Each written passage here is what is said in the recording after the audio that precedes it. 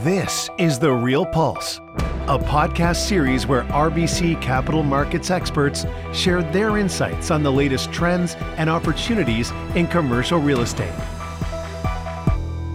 Welcome to The Real Pulse. I'm your host, Nurit Altman. The Canadian housing sector demonstrated surprising resilience in the face of the pandemic, with the price of housing not only holding up, but increasing across most Canadian markets.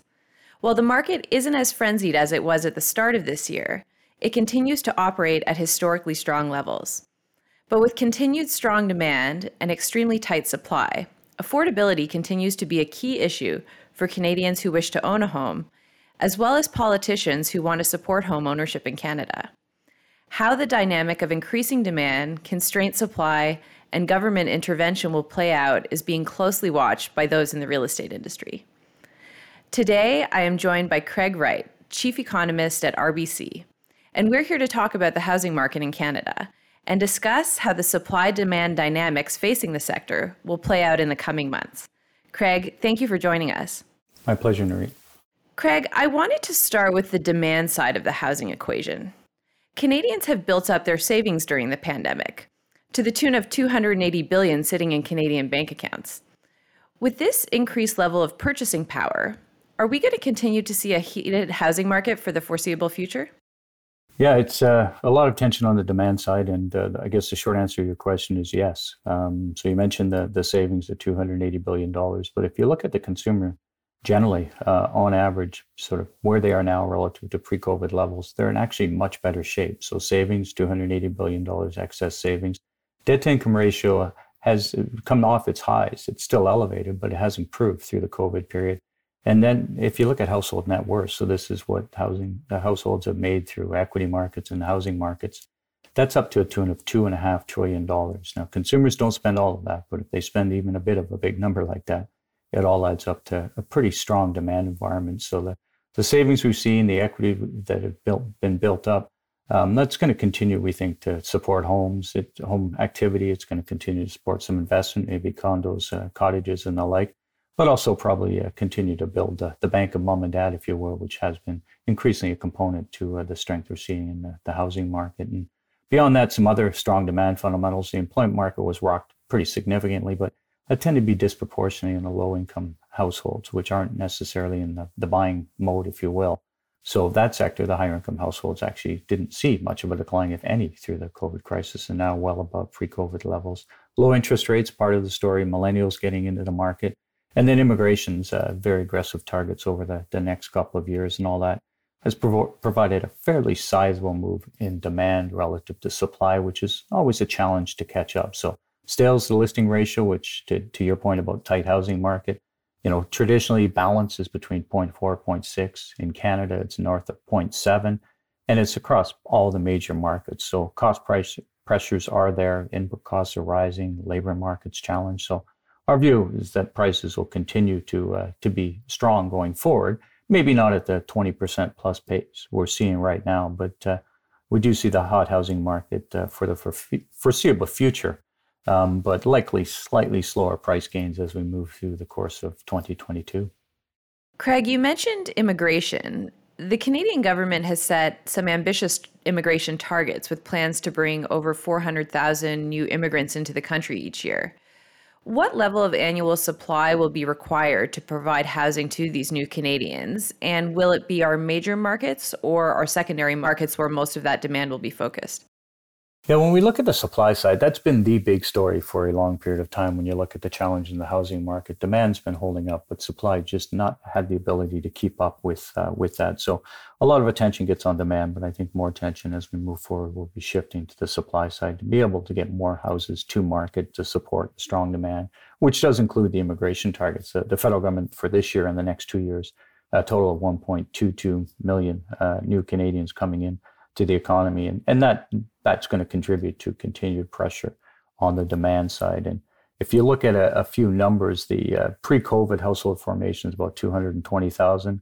If you add in the incremental moves on the immigration that you mentioned, plus some other components, including secondary homes, we get up about to 255,000 new requirements each and every year, and that's going to continue to rise by our estimates to 265 over the next couple of years. So That's going to continue to be challenged, meeting demand. Now, the good news is we have seen supply, we have seen starts respond. The latest over the last 12 months, housing starts are about the highs we have not seen since 1977. So very robust starts. And starts, unfortunately, do take longer time to get into completions, to get to market. Over the last couple of decades, that average time to completions moved from 9 months to 21 months, which reflects the multifamily tilt that we've seen in the housing starts. But housing starts at best in 77 at 260,000, just over 260,000 units. That's up 26% relative to pre-COVID levels. And if you look at the rural small, that's where we're seeing starts even more aggressive increases there. So 50% in the rural small, just north of 30% increase in starts relative to pre-COVID levels. And that in part reflects the fact that the smaller rural markets tend to be more ground oriented, which have a shorter completion cycle. So the big cities are going to continue to face pressure because a longer building cycle and because of many of those new immigrants into Canada will head into to those major city markets. So a bit of differentiation there. But overall, supply has done a pretty phenomenal job trying to keep up, notwithstanding some supply chain challenges and, importantly, some shortages on the trade side. Well, even with supply doing a phenomenal job, I think we still are experiencing a supply-demand imbalance. And with the demand side of the equation continuing to grow, it's not surprising that RBC's aggregate affordability measure worsened the most it has in 30 years last quarter, the fourth consecutive increase, and a complete rollback of the affordability gains that were made during the pandemic. Affordability was a big issue in the federal election, and a wide range of policy measures were discussed to help make Canadian housing more affordable. Craig, which of these policies do you expect to see governments enact to deal with the affordability issue, and which policies do you think will actually help affordability issues in the housing market?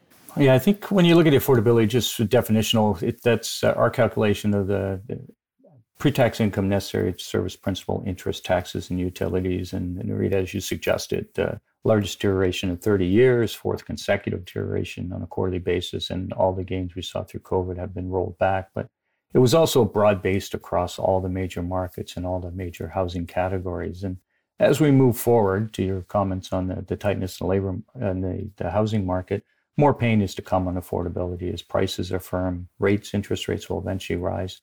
And some of the strong income gains we've seen, in part reflecting the sizable government programs, will be rolled back as we go forward. So affordability challenge will continue over the near term. Governments have been looking at it a number of ways. We saw the recent federal election, a lot of discussion about the housing sector by all parties. Unfortunately, most of the discussion there was to spur demand rather than support supply. And I don't think we really need a whole bunch of support to spur the demand side. As I suggested earlier, most of the challenges for the Canadian housing market are on the supply side. And unfortunately for the federal government, I guess, is their tools tend to be more demand side management tools. Most of the supply levers rest with the provinces and the municipalities. So the federal government probably should not be encouraging demand given how robust it is in a supply constrained world.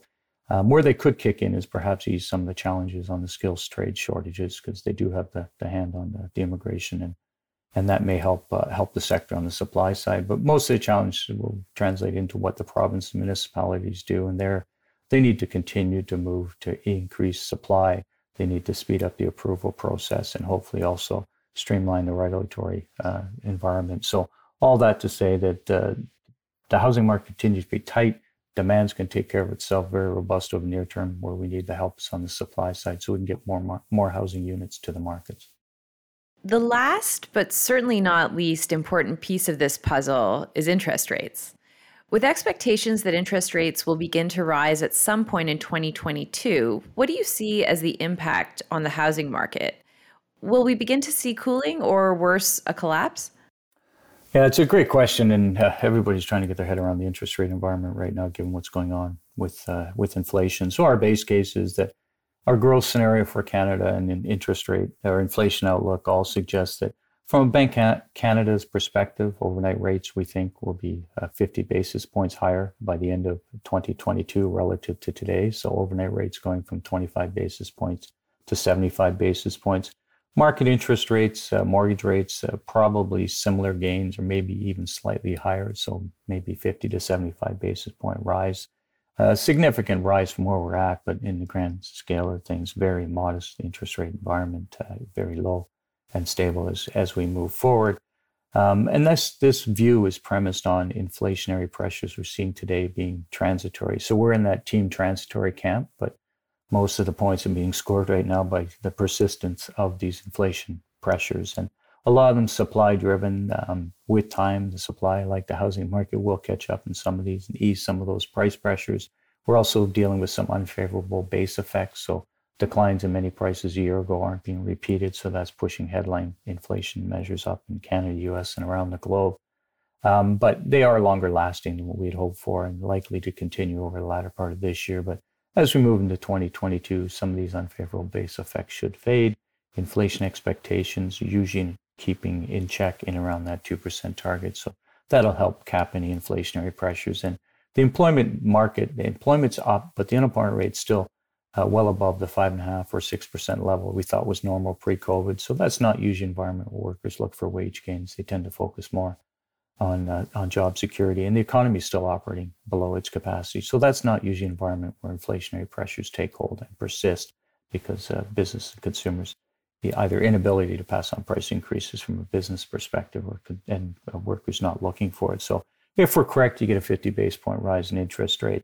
Affordability in that environment with all else unchanged probably deteriorates another 2 percentage points. So very manageable, but we do have to keep in mind the sensitivity for small change in interest rates is much higher given the debt buildup we've seen. So it is a small risk of a larger move in interest rates, but if we do get that small risk, it is going to be a significant hit to affordability in housing. So base case view, housing market cooling, not collapsing as we move forward.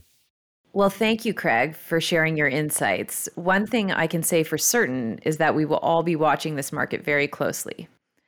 I'm Nurit Altman, and this is The Real Pulse. This has been an RBC Capital Markets production. You can subscribe to The Real Pulse on Apple Podcasts, Spotify, Google Podcasts, Stitcher, SoundCloud, or Amazon. Or visit our website, rbccm.com/therealpulse. This content is based on information available at the time it was recorded and is for informational purposes only. It is not an offer to buy or sell or a solicitation, and no recommendations are implied. It is outside the scope of this communication to consider whether it is suitable for you and your financial objectives.